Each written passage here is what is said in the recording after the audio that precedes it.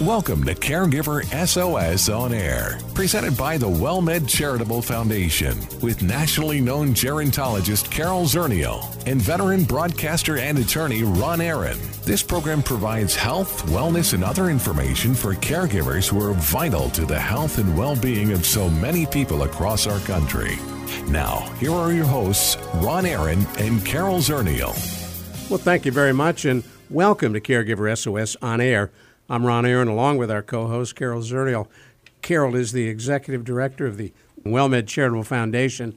And also sit on the board of directors of the National Council on the Aging. And I was going to say that. And I'm thrilled to be here with Ron, who is recovering from a cold.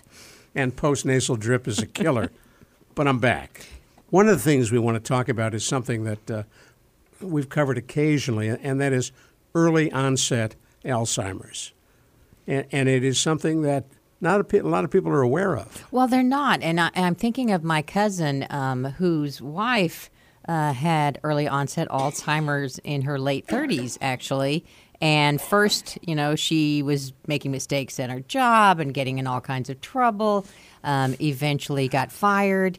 And then when she got the diagnosis of early onset Alzheimer's, her organization went back and put her on paid disability. Wow. Until the time of her death, which was not that long afterwards. But I thought, especially this is years ago, when people really weren't aware that there was a type of early onset Alzheimer's. Talk about corporate social responsibility. Absolutely. That's pretty cool. Well, there is a really interesting and powerful documentary that I had a chance to preview. Susan Frick, who's director of the Without Warning organization, is joining us on our Caregiver SOS On Air hotline. She's with a support group for individuals and families who live with younger onset Alzheimer's. And the documentary done for PBS, Too Soon to Forget, the journey of younger onset Alzheimer's disease, and it is very powerful. Susan, thanks for joining us. Well, thank you. How did you get involved in the whole question of early onset Alzheimer's? Well, I'm a social worker at the Rush Alzheimer's Disease Center in Chicago, and we're one of 32 federally funded Alzheimer's centers. And within our memory center and within, my work at the center, we were just seeing a lot of people who were young. And when we think, and as you mentioned, Carol, I think you said your cousin,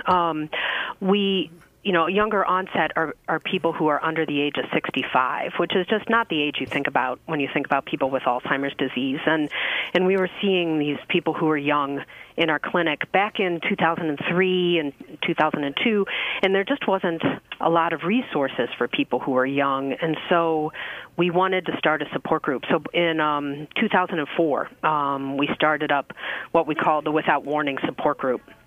And we've been going ever since, and it's for both the person with memory loss and for their family members. And in the documentary that you've put together, you have several folks with early onset Alzheimer's who you interview and who are part of the program, and their caregivers. And it's very powerful to listen to their stories. And then, as I had mentioned to you off the air, the sad part at the very end, you run in memoriam, and they all are dead now, all those early onset. Not every single one, but pretty good number, because it did take us several years to put it together. Right. And so quite a few had passed, unfortunately. But we interviewed, I think it's 9 families in total, and they're all from our support group who were willing to share their story. And over the years that we've had the support group, we've done a lot of public speaking. And so I always, and we do here at Rush, really try to include the voice of the person living with Alzheimer's to make sure their experiences are included, and also the family members. So we tried very consciously to have people who could still participate and be part of the filming.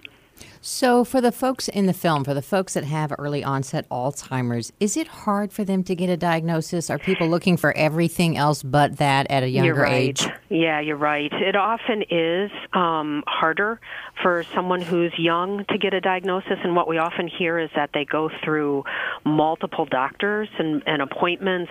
And I guess it is something you want to make sure you're ruling everything else out. And so they're often hearing things like maybe it's depression, maybe it's stress. Women often hear, well, maybe it's menopause. And so it's ruling a lot of other things out. in our support group, some people got the diagnosis relatively quickly, especially if they went to a center, like Rush or, a center that focuses on Alzheimer's and on dementia. But for many, it took many years. What did they think was going on? It's often said depression or stress as common ones that we hear. And also ruling out other medical conditions just to make sure there's nothing that could be causing the memory problems. And Carol, like you mentioned with your family member, that's a wonderful story of that. Her place of employment helped to get the disability going, because some of our families, if the person was let go or left work before they realized what was going on, it's harder to go back and get the disability and say that it was due to the job performance was due to the memory problems or the dementia. Sometimes that can be more difficult. It was interesting, the supers you included in the production that said so-and-so's symptoms began in X year and was diagnosed in another year, and some of those were 4, 5, 6 years between. Yeah, you're right. What we tried to do in the film was show when they were diagnosed, and then when family felt symptoms started to occur. Because as we know with Alzheimer's, for any age, someone who's older too, it's a slow progressing disease, and so it's nothing where the person all of a sudden the family goes, wait, something's going on, or the person realizes. It's often developing that history that there's been a problem. And so for pretty much every family, they could kind of say, well, we think it started a few years before the diagnosis. And you're right. In some cases, it was multiple years. It was also interesting. One of the people in the film, I think it was Barry, who you had looking very vibrant and connected and well, interviewed in the film, and then at the very end, you could see how he had literally wasted away. Yeah. There were some. We filmed with one family a week before the person passed away, and I had known him a long time, and it was hard to see that progression. But for some people, it can. Things can occur that cause the progression then to come along quicker.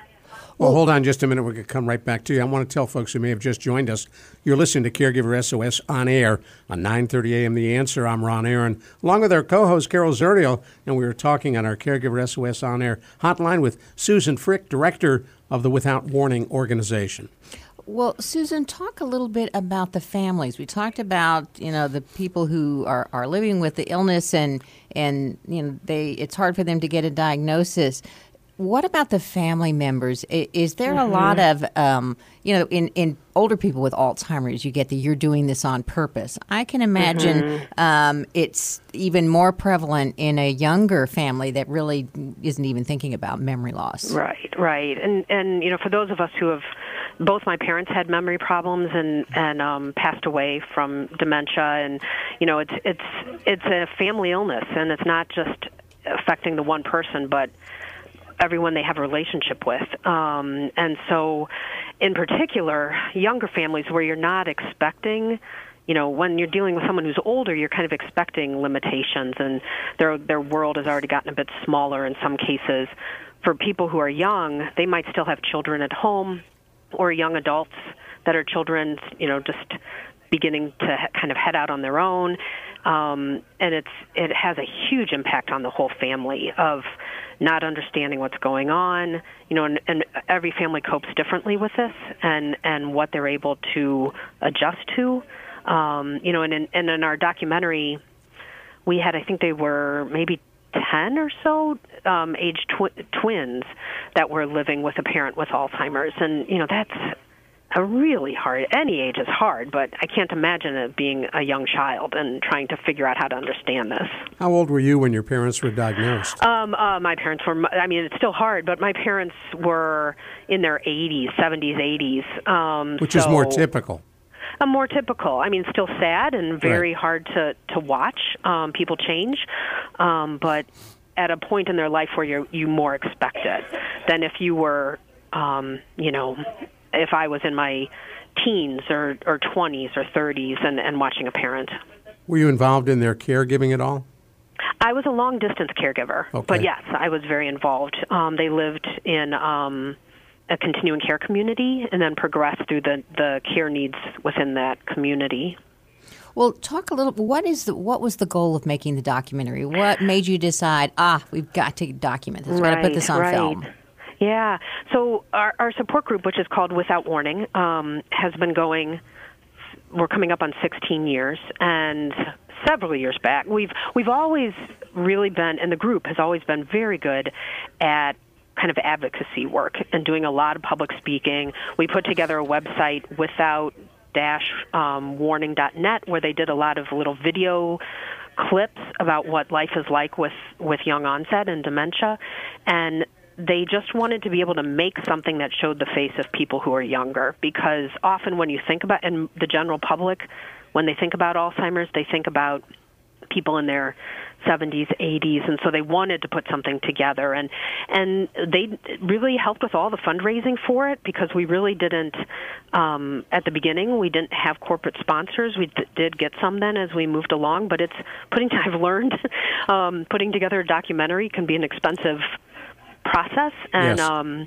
So we had over 450 individual donations to help put this together, which I thought was really impressive. And we named the documentary Too Soon to Forget. A family member came up with that name, which I thought was very fitting. And then all the families that we filmed came from the support group.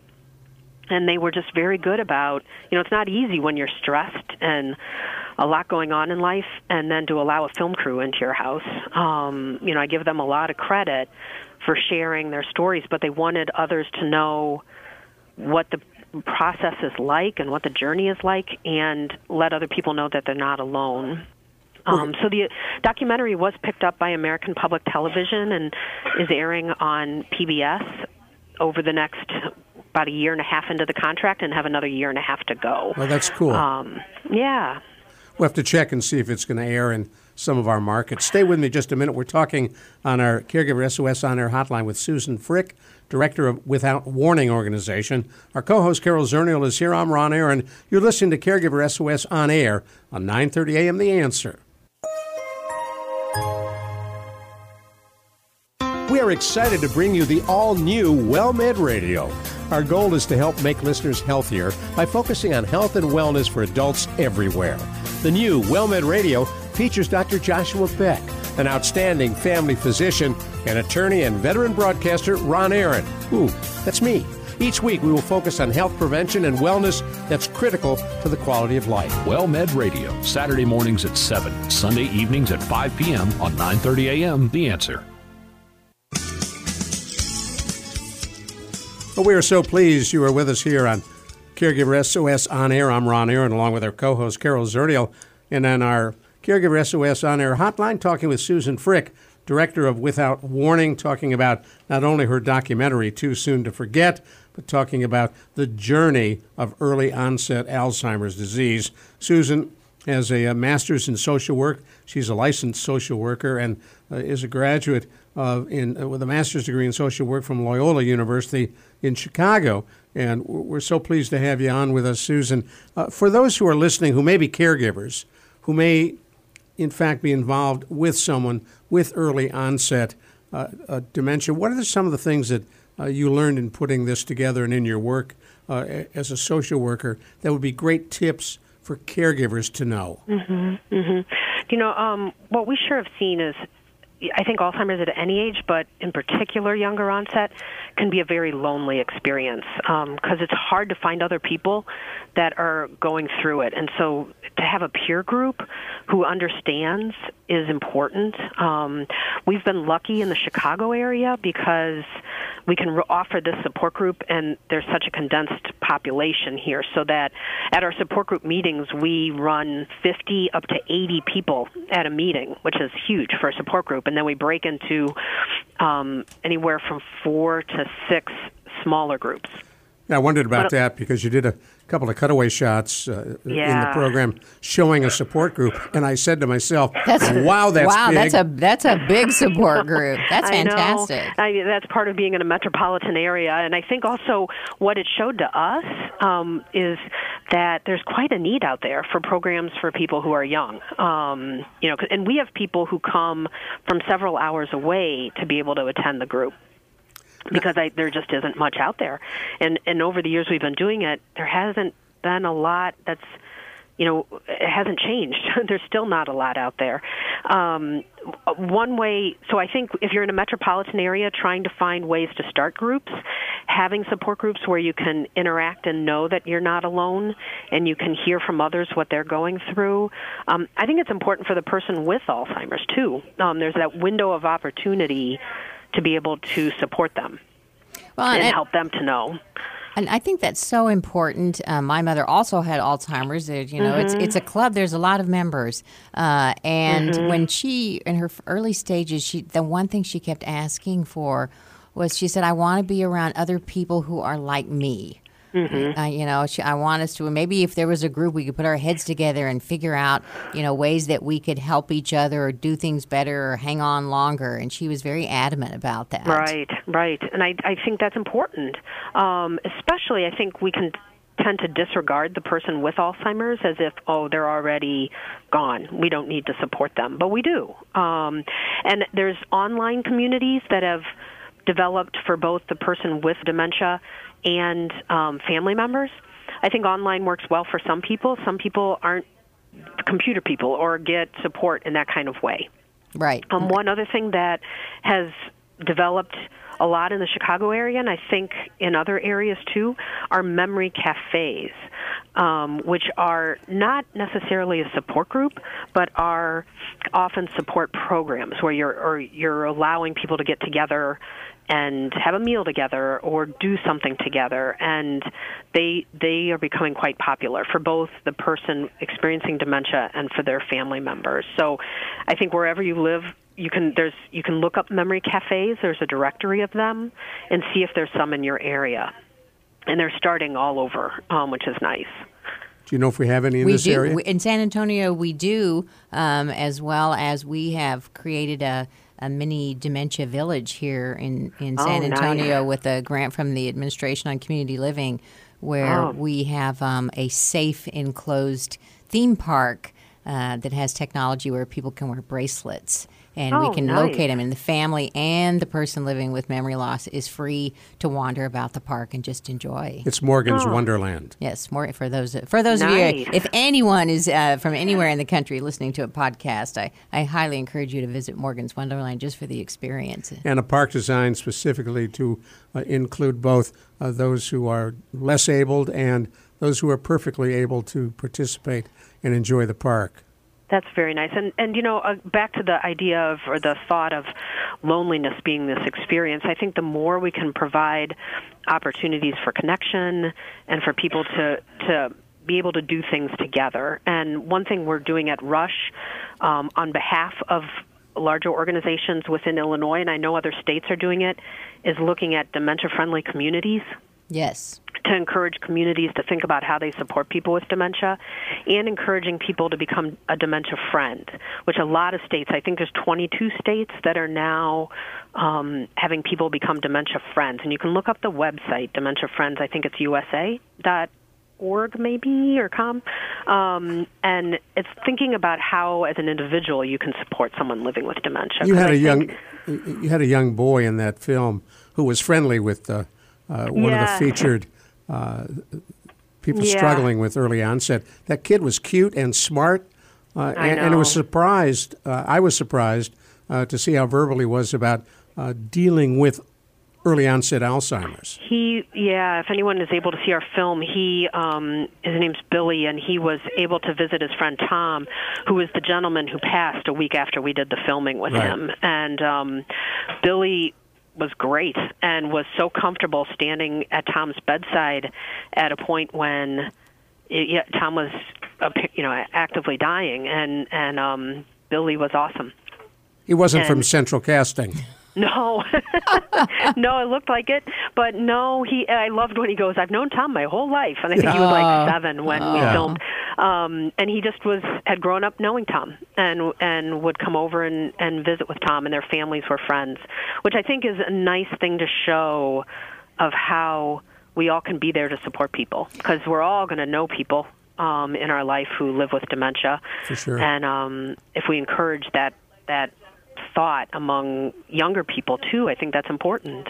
Well, and the website you were referring to is dementiafriendsusa.org. I see that the UK, I don't know who had the idea first, but dementiafriendsusa.org is a place that you can learn about being a dementia friend. And, and I think I haven't been to the website, but what I love in this discussion is this idea of different types of support, different, kinds of locations and groups. And, it used to be you were lucky to find one thing in your community. And certainly nobody was thinking about how to change the community to make it work better for persons with memory problems. And then having the voice of the person living with the disease is still very new and so important, and we left them out for far too long. It was very impactful. Yeah, we really have. And I should probably put in the plug that if anyone's interested in looking up our documentary, it's toosoontoforget.net is the website for it. We have set it up that it's available as a DVD. Anyone can use it. There's no restrictions. So if people want to just show it to a church group, to a community group, you can do it. You don't even need to tell us. And we just this week now have the DVDs available, will be available, subtitled in Spanish. Oh, that's because cool. There's a high incident of younger onset in the Latino population. And so we want that available for Spanish speakers. Well, Susan, share for our listeners what a dementia-friendly community would look like.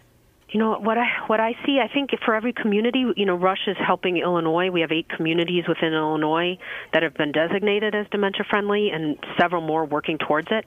It's, I think, keeping dementia on everyone's radar and thinking about maybe this person's living with dementia that's having trouble, at a store, or maybe, encouraging the family to still keep coming to a restaurant or being involved. And so in some communities, it's providing education to library staff, park districts, government, faith communities. It's a really nicely laid out website with a lot of tools.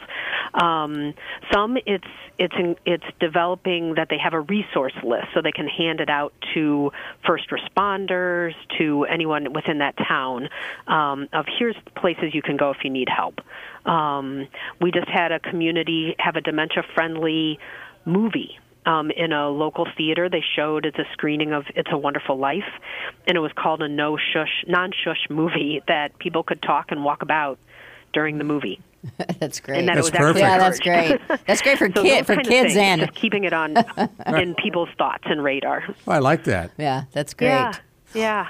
Well, besides the age, is there anything different about Alzheimer's that people get younger than it is older? I know Rush does a lot of research as well. There hasn't been a lot of research done on the experience of younger onset. There is some, like there's a center, we interviewed the physician in our documentary from St. Louis who's doing a lot of research in regards to younger onset. What we're seeing just within our group is that some people, sometimes you hear, younger onset progresses quicker than people who are older. We see mixed. We see some people who progress quickly, some people who don't, and it takes many years. One thing I've heard from physicians is when you're thinking of younger onset, you're often thinking of someone who's relatively healthy, as opposed to someone in their 80s who might have other ailments that would come about from being older. And so when you're thinking about younger onset, they often progress through the entire course of Alzheimer's because they have nothing else that would take them first. And so you see the entire progression. One thing we've seen in our group, and I don't think there's a lot written about this, so this is very anecdotal, but we've seen a higher incidence of seizures in people who are young. And often the seizure will mark a change in condition. where they'll decline some. Doesn't happen for everybody, but we sure have seen a large number of people in our support group who have had seizures. Otherwise, one other thing, and I think you mentioned, sometimes we see perception problems in people who are younger, where they have trouble navigating their environment and kind of figuring out, getting themselves through spaces safely. It can be tough. Otherwise, we see very similar progression. Got to stop you right there. We're flat out of time, but one more time, a website that folks should go to. So it's toosoonttoforget.net would give people information about our documentary. Well, I really appreciate you coming on. Is there a website for Rush itself? The Rush Alzheimer's Disease Center, they can look up through the Rush University Medical Center site. Great. And then also our Without Warning site is without-warning.net. Susan Frick, thank you. I'm Ron Aaron. Carol Zernial, our co-host, is here, and we appreciate you joining us on Caregiver SOS On Air on 9:30 a.m. The Answer.